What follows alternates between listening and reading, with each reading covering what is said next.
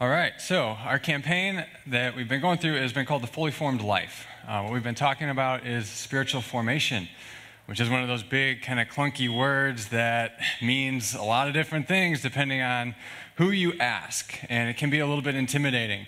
Spiritual formation, we've kind of just boiled it down to say growing in love for God and love for others. Okay, we're mostly basing this off of what Jesus teaches when he's asked what is the greatest commandment, and he says, love the Lord your God with all your heart, soul, mind, and strength, and love your neighbor as yourself. So these are the two areas that if we want to grow, if we want to be more like Jesus, then these are the areas that we should be growing in. Okay, growing in love for God. And we've been talking through what it looks like to love God with all of our heart, with all of our being. What does our heart mean? What does our soul mean? What does our strength mean? All of that stuff. We've been talking through how we can love God with all of who we are. And then last week we started and we transitioned to loving others and loving our neighbor as ourself. And what does that mean? Last week we said how the two have to go together. Just big picture. That we can't just love God and then be rude or cruel or mean towards other people. It doesn't work that way.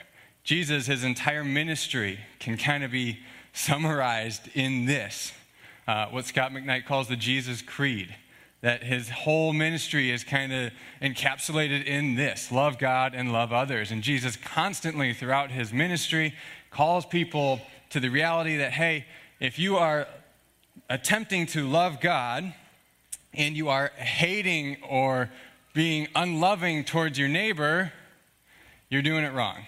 This whole religious thing, you're doing it wrong. So, for the next few weeks, we're going to dive into what it looks like to love your neighbor as yourself. And we're going to look at it through the lens of three different spheres, okay? We're going to look at it today through the lens of loving your neighbor as in loving the world, those outside of the church or those who don't believe or profess to follow Jesus. Then we're going to look at it in the sense of loving your neighbor as those within the church, those who do claim to love and follow and believe in Jesus. And then we're going to look at it through the lens of your home. So those who you are in closest proximity to. How do we love them the way God called us to? And what we're taking this largely from is Luke 10:25, beginning in verse 25. And this is going to kind of roll into what's known as the parable of the Good Samaritan. So you've likely heard of that, even if you're not super familiar with how the parable goes. This is going to roll into that. So I'll explain it as we go. So if you have your Bibles and you want to follow along in your Bible, open up to Luke 10. We're going to start in verse 25. So it begins like this. That on one occasion, an expert in the law stood up to test Jesus.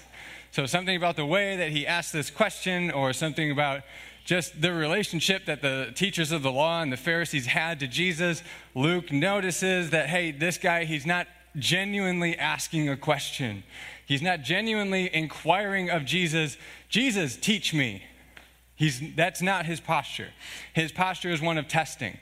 So what this means is he thinks that he has the truth, and we're going to come to find that he is actually correct. He thinks that he has it, and he wants to make sure that Jesus' ideas conform with his ideas. Okay? So in the devotional, we'll talk about this a little bit more as an application point. Do we do this when we come to Scripture? Are we reading Scripture to see if Jesus' ideas conform with our ideas, and in that way test him? So then we can just take whatever we already agree with in Jesus' teachings and accept that, and then whatever we don't agree with in Jesus' teachings, we reject. That is the wrong way to approach Scripture, just as it is the wrong way for this expert in the law to approach Jesus. So here's his question. Teacher, he asked, what must I do to inherit eternal life? What he's asking is, what must I do to be saved, okay? This language is fascinating. We'll cover it in the devotional this week. I'm not going to spend time on it, but inheriting eternal life. Those two seem to be kind of at odds, right? You inherit something because of your status in the family, right? You don't work to inherit something, but we'll kind of tease out that language. So he's asking, what do I do to inherit eternal life? Life with God, to live forever with him in eternity. So note the question as well is what must I do?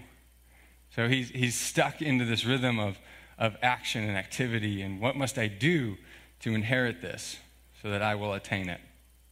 And Jesus' answer reflects that. He says, what is written in the law? He replied, how do you read it? He turns the question back on him. Because this guy is an expert in the law. He knows Scripture, that is the Old Testament, very well. He answered, love the Lord your God with all your heart, and with all your soul, and with all your strength, and with all your mind. Sounds familiar, right? And love your neighbor as yourself. So it's possible, it's likely, since we don't have any record of any rabbis or any teachers of the Old Testament who taught these two together as the foundation of what it meant to follow God prior to Jesus. We have no record of that. So it's most likely that Jesus brought these two out, and he was the first to connect the two. He likely heard Jesus teach this before, and he agrees with him, and he thinks he's right. So to his credit, he did agree with him. You have answered correctly, Jesus replied. Do this, and you will live. Again, that language tends to trip us up.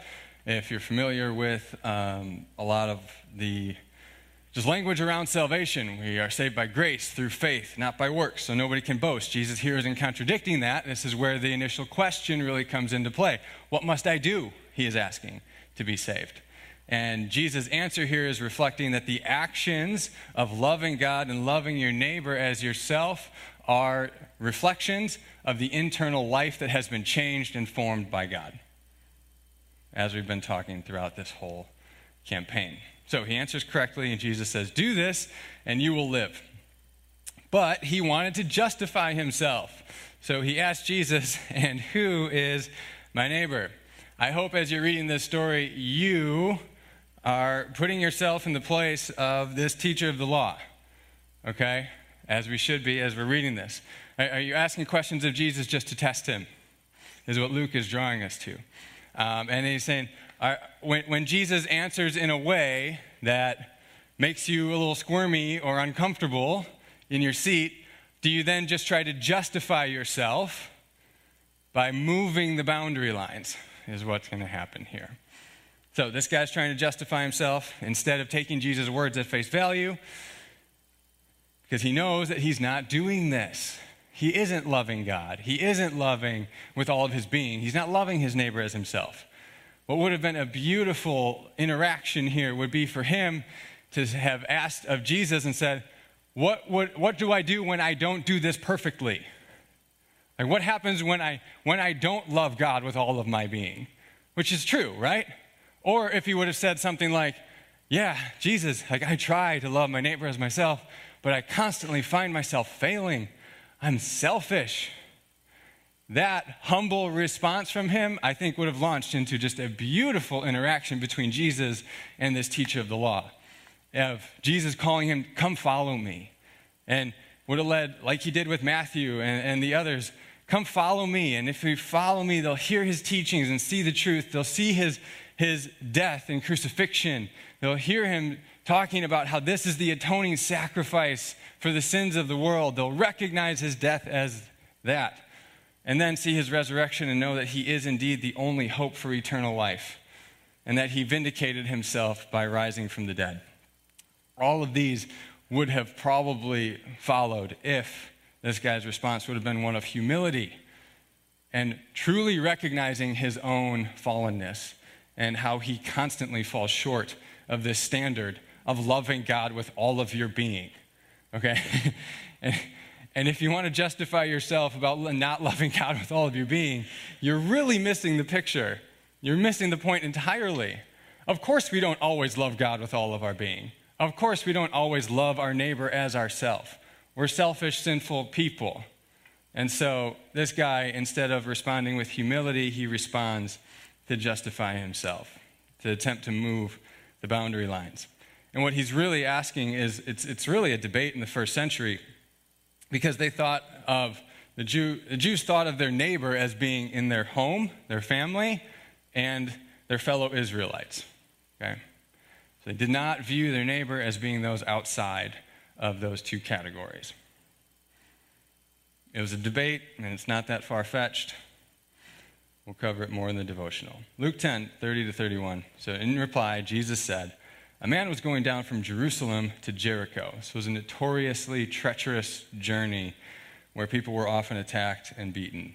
You would always travel with somebody else. Often there are reports, ancient documents often indicate how people would carry weapons with them along this journey because there's a lot of winding roads where there's a lot of places for would-be assailants to hide and to do what they did to this guy. When he was attacked by robbers, they stripped him of his clothes, beat him, and went away, leaving him half dead.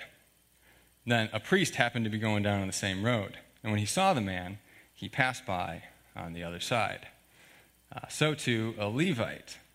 These two categories were to be the most like religious, teachers. So we would think of them as people who worked in the church, pastors, preachers, etc. Or priests even today. So too a Levite, when he came to the place and saw him, passed by on the other side. Now, the important thing to note here is it's likely that these guys weren't just being rude and being cruel. Okay, part of the Old Testament law was if their shadow even went over a dead body who was not their relative, their close relative, they would be unclean.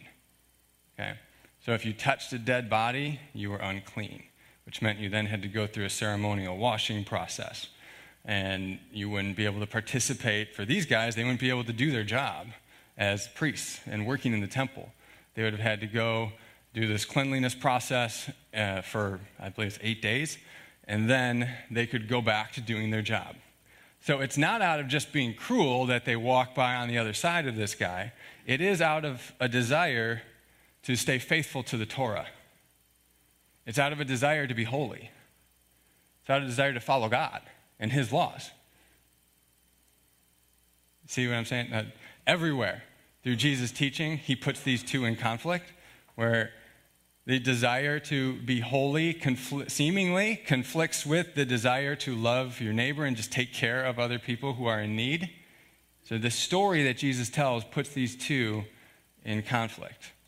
And these two guys, out of a desire to maintain their ritualistic holiness and purity to the law, they pass by on the other side because they think this guy is probably dead at that point. And if he is, they don't want to risk it if he is dead, because that means they will then be unclean. So it's out of a desire to maintain holiness that they pass by on the other side. But a Samaritan... Okay, this teacher of the law, as soon as he heard Samaritan, he's like, dang it, right? He's like, should have known it was going there. Jesus has a tendency to do this because he's clearly followed him around for a while. Samaritans and Jews hated each other. They didn't get along very well. The Jews of the southern kingdom of Judah, they particularly viewed the Samaritans as like half-breeds or people who intermarried with the Assyrians after the Assyrians took over the northern kingdom of Israel. Weren't supposed to do that, right? That was no. They adopted a lot of their culture, a lot of their gods, which was no. Like, you don't do that stuff. So they were viewed as religious heretics, okay, by the pious Jews. And this teacher of the law, he would have viewed Samaritans as religious heretics. It was like... This is like, oh man, what's the story? Whatever. This is like bad, like Family Feud type stuff, okay? Somebody tell me, what's the story, the famous story? What is it? Yeah, Romeo and Juliet. Got it, yeah. Wow. Surprisingly, Romeo and Juliet was not at the top of my tongue. Okay, so bad blood. These guys hated each other. And there was even one instance where it was somewhere between 86 and 89 that the Samaritans, they took bones and put them into the temple in Jerusalem during the Passover. It's like, no. Like, you just ruined the entire Passover for the Jewish people because now the temple is unclean, right? You're not supposed to touch a dead body. So this is just like bad blood. Yeah, didn't go well. They didn't like each other. So, religious heretics, and there are often times throughout the Old Testament, you can read about it, where they like allied against each other's enemies and went to war with each other. So, socio-political enemies as well. They did not get along, did not like each other. A lot of tension here between them. As he traveled, came to where the man was. And when he saw him, he took pity on him, which, if you're an astute reader of Scripture, when you see the word pity or compassion, that is a fundamental characteristic of God. God has compassion for us. He went to him and bandaged his wounds, pouring on oil and wine. Then he put the man on his own donkey, brought him to an inn, and took care of him. The next day he took out 2 denarii and gave them to the innkeeper. Look after him, he said, and when I return, I will reimburse you for the extra expense you may have. Which of these 3 do you think was a neighbor to the man who fell into the hands of robbers? The expert in the law replied, the one who had mercy on him. He can't even bring himself to say the Samaritan, because Jesus has put him in a place with this story that, and then he says, go and do likewise. So that's what it means to be a neighbor, is what Jesus is saying. It would have been scandalous enough for Jesus to tell a story of a Samaritan almost dead on the side of the road, and a Levite or somebody else coming up and taking care of him. Like, why take care of a Samaritan? Let him die. But it's more scandalous that Jesus makes the Samaritan the hero of the story. That he is the one who has pity. He is the one who acts like God. And he leads this guy. Remember his original question. Band, you guys can come up and get set. Remember his original question that the guy asked was, who's my neighbor? Remember, he's asking for an answer to the question of, is my neighbor just my family and my fellow Israelites? Or is it beyond that? Which, settle the matter, Jesus, is what he's asking. So what's Jesus' answer here? It's way beyond that. Loving your neighbor extends to your socio-political enemies and those whom you view as religious heretics. Those whom your culture predisposes you to hate the most. They're your neighbor. Go love them. Go give them a ton of money to take care of them when they're in need at your own personal expense. And when it seems to conflict with your religious piety, your holiness, love them. Love them even more, is what Jesus is saying. We'll unpack this more when I come up later to apply it. Let's pray. Lord, God, we thank you for your word that leads us. Thank you for your word that is, Lord, so applicable to today. Lord Jesus, we want to be formed by you, by your word. We want your truth to ring clearly in our minds. Lord, that our hearts would be set on following your way and knowing you more, Lord, even when it's really, really hard. Even when it challenges our preconceived notions, when it challenges our ideas of who we want to love, Lord, when it challenges what we're currently doing and how we're currently not living in your way. So, Lord, guide us in your truth. Would your Holy Spirit just speak to us? It's in your name, Lord, we pray. Amen. Let's stand and sing a little bit together. You guys pray with me. Father God, Lord, when we sing those words, we really mean them. God, we want to know who you are. We want to be filled with your love. And Lord, we want you to lead us in how we love those around us. So Lord, as we unpack your word, and Lord, discern how we can do that in a practical, everyday way. Lord, would your Spirit guide us? Would your Spirit lead us, Lord, to being more like Jesus in how we love others. It's in your name we pray, Jesus. Amen. You guys can have a seat.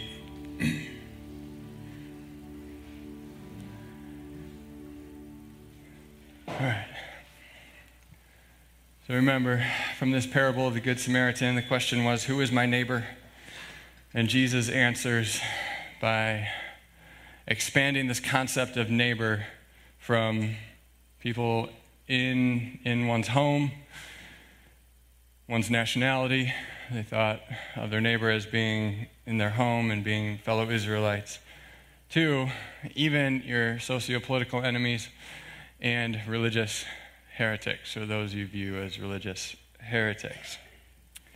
And today we're going to we're going to talk about it in the sense of the world, or how do we love those in that last category, the furthest category away from us. How do we love people in the world? Just as Samaritans were hated, sociopolitical enemies, religious heretics, outside of the people of God in the view of most Israelites, Jesus says that we are to behave like the Samaritan does towards the injured man and to love others. So the question before us is, how do we posture ourselves towards the world? The next few weeks we'll talk about the church and the home, but today, how do we posture ourselves towards the world? I think there's 4 different ways that Christians or followers of Jesus can posture ourselves towards the world. One is isolation. We isolate from, think monastic communities, think everything. The church does its own everything, right? Think conformity is another way. War and conflict is another way. And love is the 4th way. You know where I'm going with this, right? And I like the word posture because I think it gives us an image that we can immediately connect to this. So a posture of isolation from, I tend to think of like me in high school, and I thought I was too cool and I didn't want to be somewhere, and I'd like put my hood up and walk around like this when I didn't want to be bothered by anybody, and I didn't want to bother anybody. That's one posture that the church can have towards the world, is we put our hood up and cross our arms and avoid everybody. Another posture is conformity, okay? That one I think of like this posture of running at somebody, like, gimme, gimme, gimme, gimme. Like, I want all of that, and we just adopt all of the cultures and all of the world's principles. We can't do that. We can't do that. The other posture is a posture of war or fighting, in which case, again, we sit like this, okay? And we're ready to box. Like, anyone that comes at us, we're going to fight. And this is the posture that we present to the world, as one of fighting, one of boxing, or one of conformity, or one of isolation, instead of a posture of love, a posture of an open handshake, a greeting, a posture of open arms, a posture of welcoming in and running to, in acceptance. Those are very different postures, right? So in general, what is our posture towards the world, and what should it be? Now, I get it. There are times that church needs to stand firm. The church needs to stick to its principles. I get it. All of that we can do within a posture of love, okay? So when we talk about this, I think one of the biggest ones that I see most commonly in the world today, in churches like ours, is a posture of war versus the posture of love. So this is the one that I want to kind of hone in on today and talk about. We call this like culture war Christianity, where again, our posture towards those outside of the church is, come at me, bro. Is fists up, ready to fight, ready to knock out any argument or beat down any argument that comes our way. And honestly, this posture actually leads Christians to isolate from the world, because who wants to be around somebody who's like this all the time, right? In this posture, we only really engage with those outside of the church to defeat an argument, to fight, to prove that we are right. Some practical examples. This posture towards the world just makes a boogeyman out of something like CRT and wants to come out and fight against it. It focuses on just winning Supreme Court cases. That's it. To legislate our values. It focuses solely on getting our politicians elected to stand for our values so that we can defeat the values of the world. In all, this posture views the secularization of the world as a battle that we are losing. And the solution is to come out and fight. And what we've seen over the last few years is that when we adopt this principle of fighting and attacking, we come out and we use the same tactics that the world uses Tactics like deception, like slander, like power grabbing, backstabbing, hating. Now, obviously, when I say it like that, those are not in the way of Jesus. But what happens is we get so engrossed in this culture war, this posture of war towards the culture, that we don't even realize that's what we're doing. And many of us just find ourselves there, and we don't know how we got there.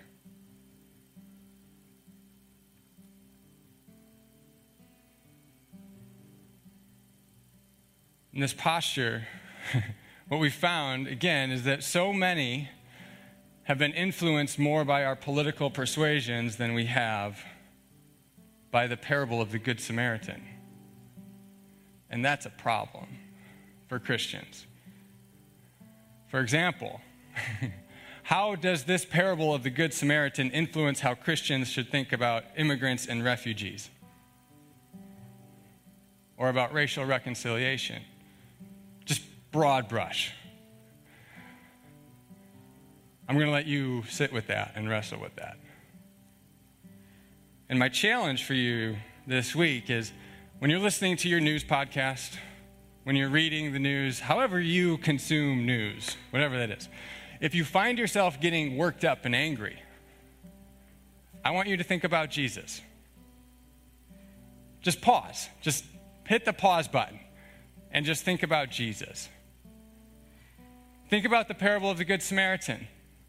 Think about how strong of enemies the Samaritans and the Jews were.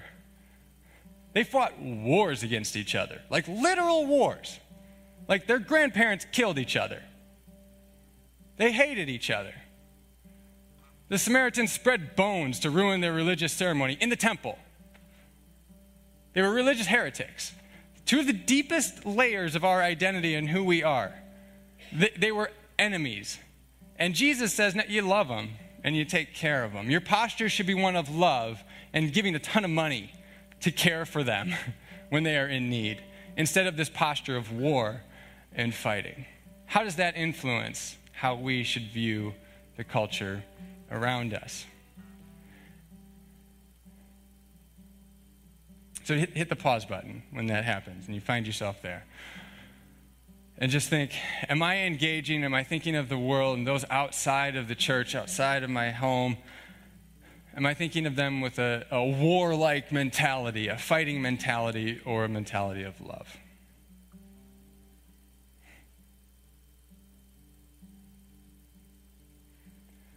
Posture of war says, I am against you. A posture of love says, I am for you. I am for our culture's flourishing, for your human flourishing on a broad scale. And the problem with a posture of war, which when it becomes such a predominant posture for the church, is we never actually get an opportunity to sit across from somebody that we disagree with.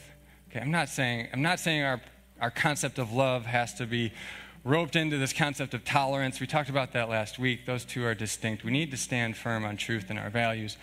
But we never actually get an opportunity to sit across from somebody and with our body language and with our words say, I may disagree with you in your decisions on life or disagree with your ethics on this, but I love you and I still desire your benefit. When we posture ourselves in such a way, when we're like this to the culture, we never get that opportunity. Because again, who wants to come and hang out with somebody who's like this all the time? A posture of war attacks. A posture of love gives. A posture of war isolates from or fights against. And a posture of love invites in and goes to. A posture of war seeks power. A posture of love seeks service. These are two very different ways of approaching and viewing the world around us. And it's not just the parable of the Good Samaritan in which Jesus talks about this.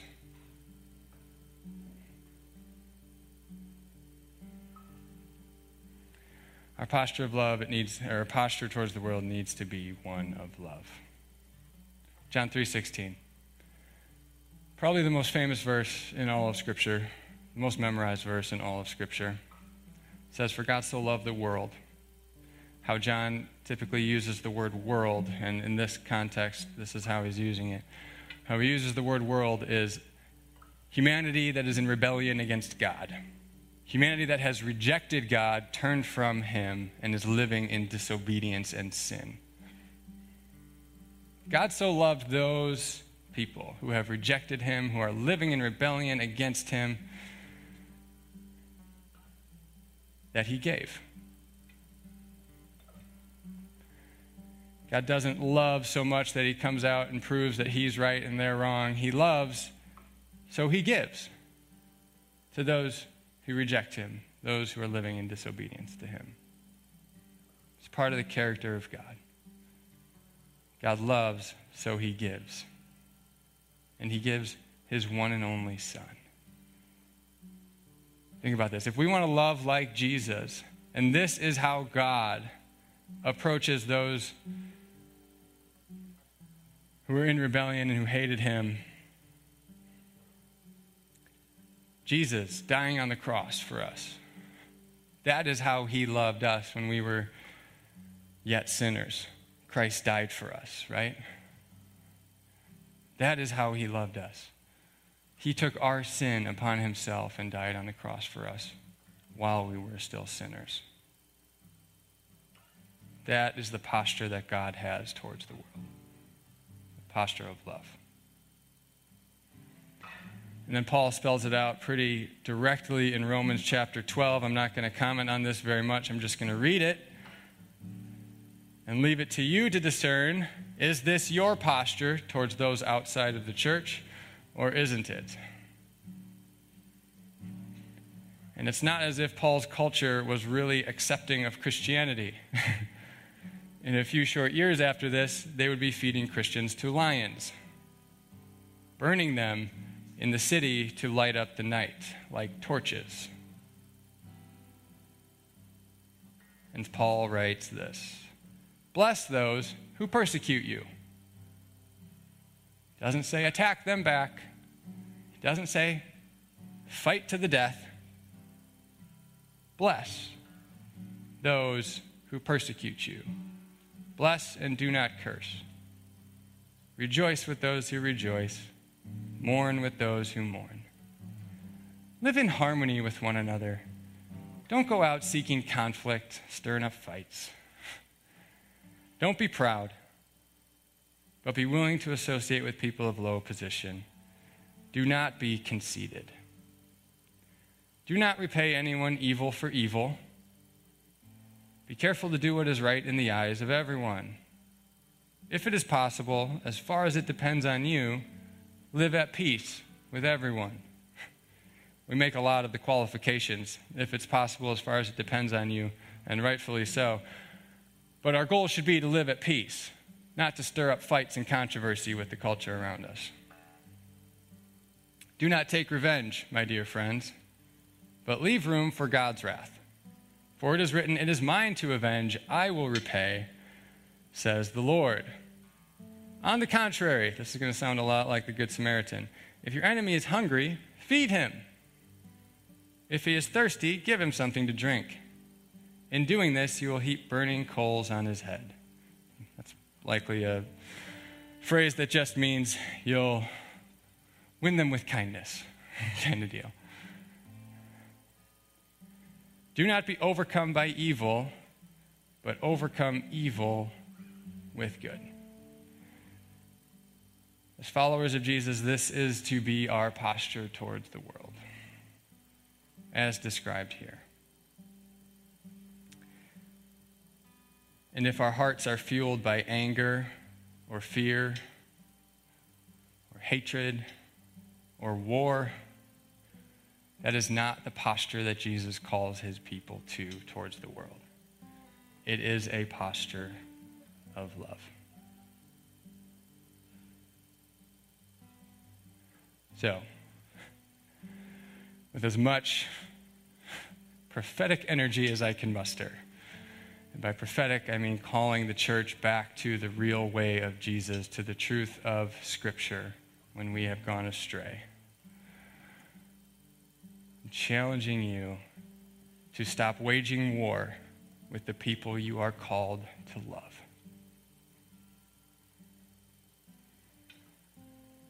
So let's all bow our heads and let's pray for just a moment. I want you to reflect on God's heart towards the world, on what Jesus did for those who hated him. When Jesus had an opportunity to wage war, to raise an army and go attack the Romans and defeat them so that Israel can have their own independent state, what did Jesus do when he was before Pilate? What did Jesus do when he had the 5,000 around him who wanted to make him king? Jesus died for them because he loved them. Reflect on that for just a moment.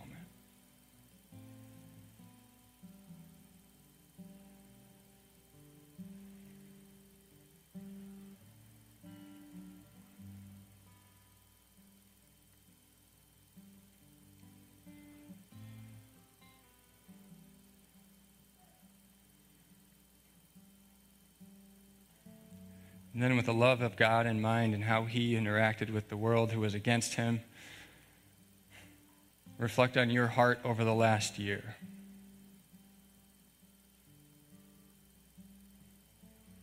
Was the posture of your heart towards the world one of war and fighting and a combative nature?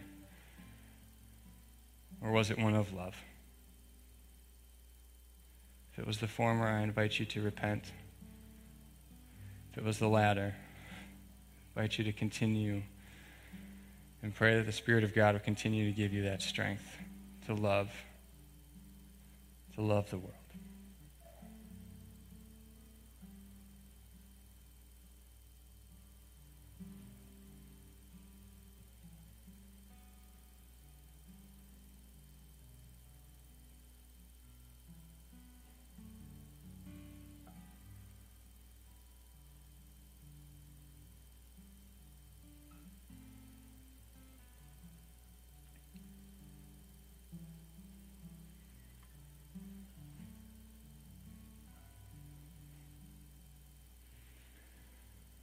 Lord Jesus, your way is hard.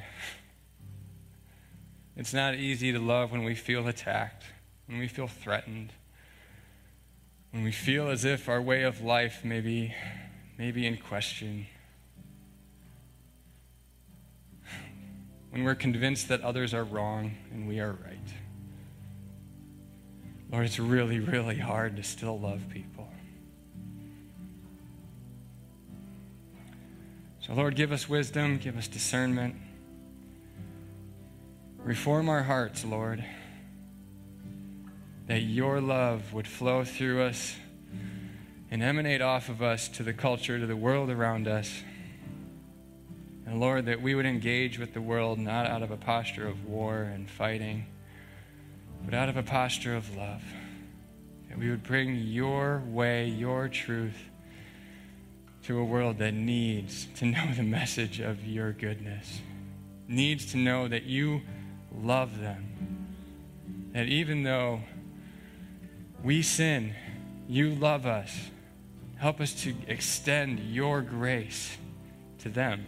Help us, Lord, to be formed more by you, by your word, by your truth, by your way, Jesus, than by our own passion and sinful desires, by news outlets, by whatever else, Lord, might form us. Because, Jesus, you are everything to us. And we want to live your way even when it's hard. We love you, Lord. It's in your name we pray. Amen. Let's stand and sing one more song together.